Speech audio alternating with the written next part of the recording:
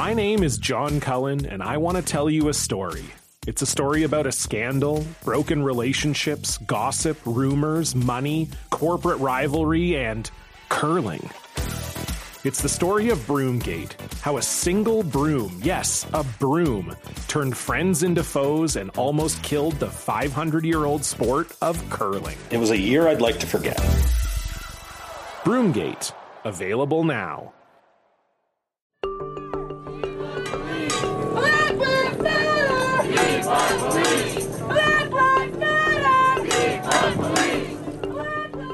I'm going to lay out a scenario for you in which the defund the police movement is completely successful and also doesn't change a thing.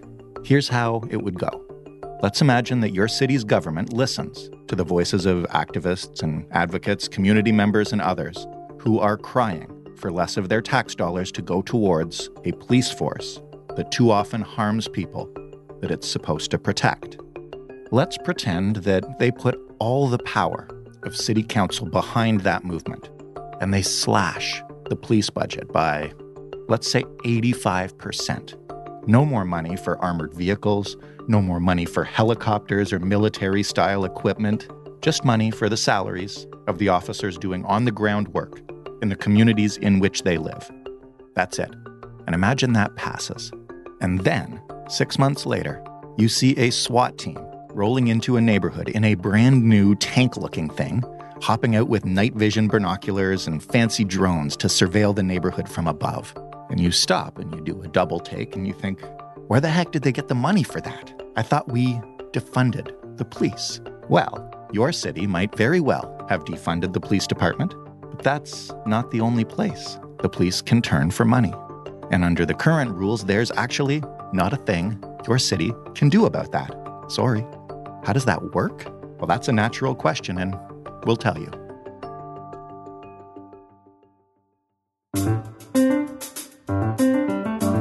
I'm Jordan Heath Rawlings. This is The Big Story. Martin Lukács is a journalist and author who looked into these police foundations for the Tyee. Hello, Martin. How you doing? I'm doing well, thanks. Yourself? Pretty good. Can you start by telling me where the Vancouver police got money to buy a patrol boat and night vision binoculars and a whole bunch of drones? Good question. It turns out it was the Vancouver Police Foundation, which is one of several foundations across Canada, these little scrutinized, but increasingly common way for police to get even more funding than they already get, but this time from private rather than public sources. So, I mean, if we're honest about their purpose, foundations are these essentially like shell companies that police use to launder corporate money. See, that's an inflammatory way to put it. I mean, it's said in a more restrained way on the Vancouver Police Foundation website, where they quote a former top cop of Vancouver, Jim Chu, saying, when the public needs help, they call the police. When the Vancouver police needs help, they call the Vancouver Police Foundation. What is it exactly? Is it like a registered charity, a lobby group? Who gives to it? Explain it a little more if you can. Yeah, so foundations are private charities created by police, often with support from political allies in municipal government. And they essentially allow police to funnel corporate money into their operations without really any scrutiny. And if you go on the website of most foundations, say for instance the Vancouver Police Foundation, you'll see adorable photos of police horses, cops high-fiving kids on a playground, and other kind of cuddly and warm images of police, serving community members. But as charities, they're exploiting this loophole whereby they're essentially exempt from any disclosure laws that public institutions are subject to. So you really have to dig deeper to see where their funding actually goes. And a large portion of their funding does go to kind of community initiatives that burnish the credibility of police. But a major chunk of their funding also goes towards buying equipment for SWAT teams, armed vehicles, helicopters, surveillance tech, all kinds of, extra police goodies that police want because their appetite for funding, frankly, is just insatiable. How do you go about trying to figure out whose money it is these foundations are giving away? Is that easy to find? And what did you find? Well, in some cases, they do advertise their sponsors on their website. We don't often know just how much they give, but for instance, the Vancouver Police Foundation receives funding, we know from their website, from major gas companies like LNG Canada, banks like RBC, several real estate companies, legal firms, phone companies. But because they're charities, it's hard to dig into their funding without, for instance, trying to pour through like Canadian Revenue Agency documents, which is one thing we did. And also looking through their past press releases where they often reveal things like, say, the Calgary Police Foundation at its inception was given several $1 million by a number of the largest Canadian oil companies. And, they have at their headquarters a hallway of plaques, to their major corporate donors, these oil companies. When you ask them, they're often very, very reluctant to either speak to the media or give us any kind of information. So, for instance, like when I spoke to the Calgary Police Foundation, they would not tell me what their current corporate sponsors give. They said, it wouldn't be appropriate. We'd have to ask the corporations. Of course, if this is going to fund police activities, you'd think, the public would be interested and have the right to know these things. But police foundations allow them to skirt that. Where did that model come from? It was actually invented by the New York Police Department in the 70s. And then they kind of slowly exported it across the continent. In fact, there's even a manual that they wrote. It's kind of like a 101 to creating a police foundation, which they have been sharing across the country through like workshops as well. And if you look at the manual, it actually explicates how the PR strategy of police foundations is to make them seem like they're these warm and fuzzy organizations, when in fact they're just vehicles for accessing even more funding for the police. How come more people don't know that this model exists? With the conversation we're having now about defunding the police and what our money's spent on by the police department, I'm surprised that this model hasn't come up outside of the piece I saw.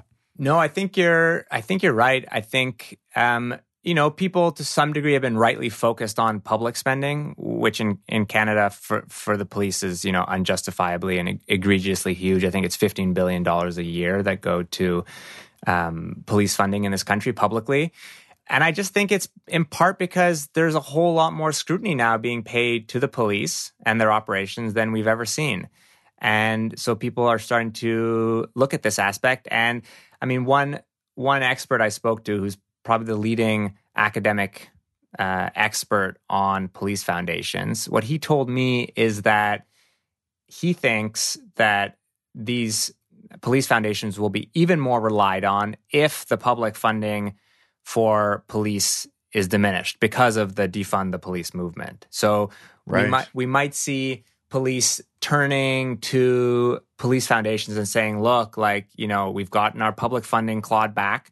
It's time to open up the corporate wallets to make up for what we're losing. I'm Laura Palmer, host of Island Crime. Season 6, Sweethearts, is the story of 3 teenage girls who were all murdered in Victoria, Canada, within about 12 months. So she was scared. Something out there scared her. You've just created the playground where predators can really thrive. She was a 16-year-old girl. She was a sweetheart. Listen to Sweethearts at frequencypodcastnetwork.com or wherever you get podcasts. Find your frequency.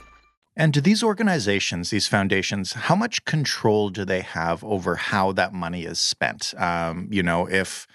If they wanted to make sure it gets spent on drones instead of an armored car or instead of a community picnic, they can stipulate that? It's hard to say because we don't really have access to their decision-making processes. My guess, somewhat informed guess, is that kind of decision-making happens in conversation with police. So, often police representatives will sit on these boards or, close political allies of the police. And so there's a great deal of kind of synchronicity between them. So my guess is that those decisions are made together. And often police foundations will try to pretend that there's a great deal more space between them. But for instance, like when I spoke to this Calgary Police Foundation person, and she told me that, there's no direct relationship between the two. I was like, but what about the fact that you guys literally share the same email address at calgarypolice.ca?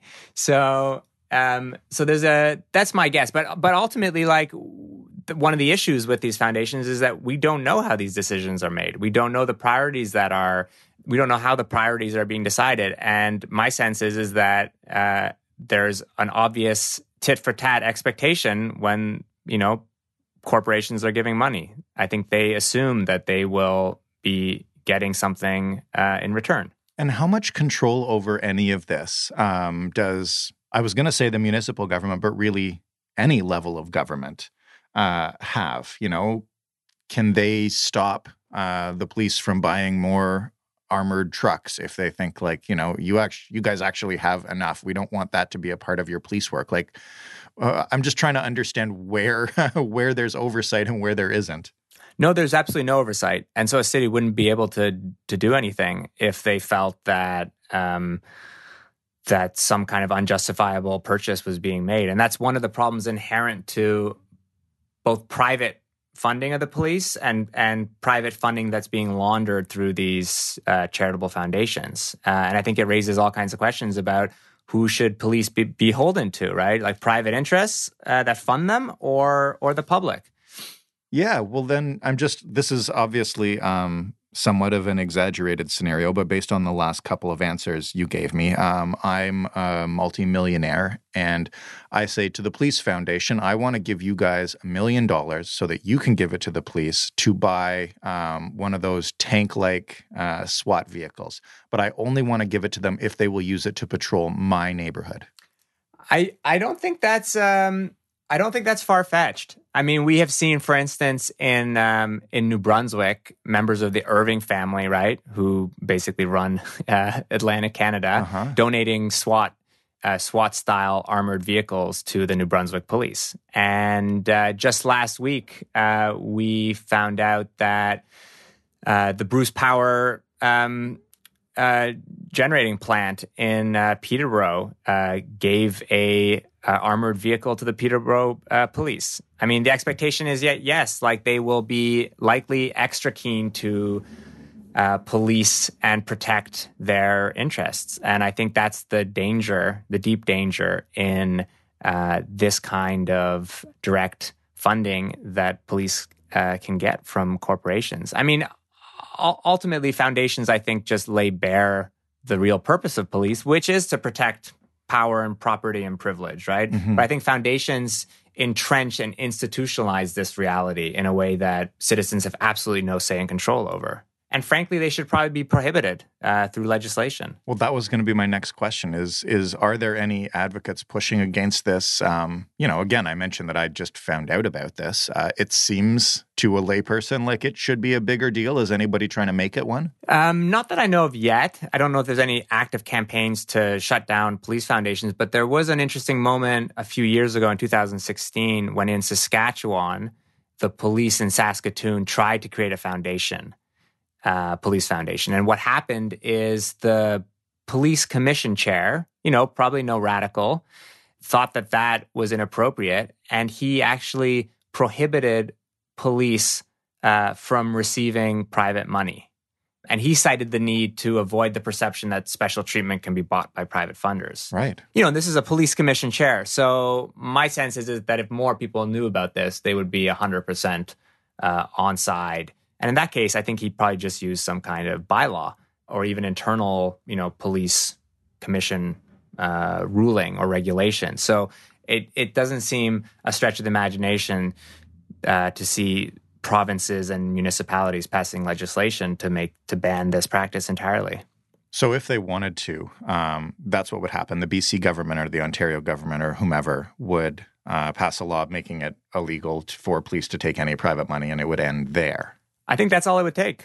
Yeah, my sense is that if this becomes more of an issue and if police do in fact start using these foundations as a fallback strategy to make up for any potential budget cuts because of the defund the police movement, I think that we will be scrutinizing police foundations even more in the future. And in the meantime, are they proliferating? My understanding is that there's one that was created in Halifax recently. Saskatoon, interestingly, still ended up creating a police foundation, but because of the ruling from the police commission chair, they can't yet receive money.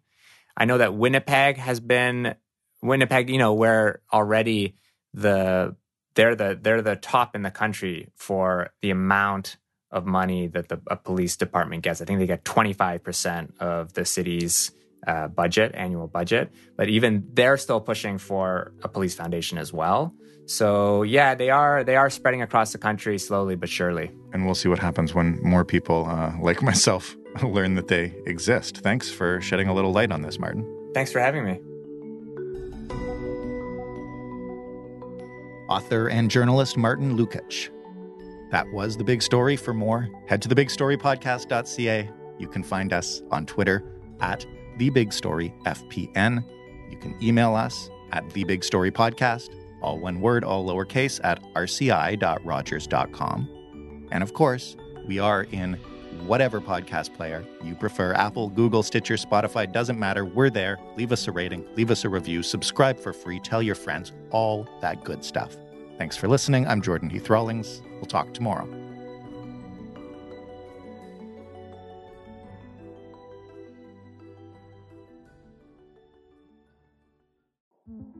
In 2007, TV network CBS dropped 40 kids in the middle of the New Mexico desert as part of a brand new reality show. These kids would have to build their own society from scratch. And if this sounds like Lord of the Flies to you, well, it was meant to.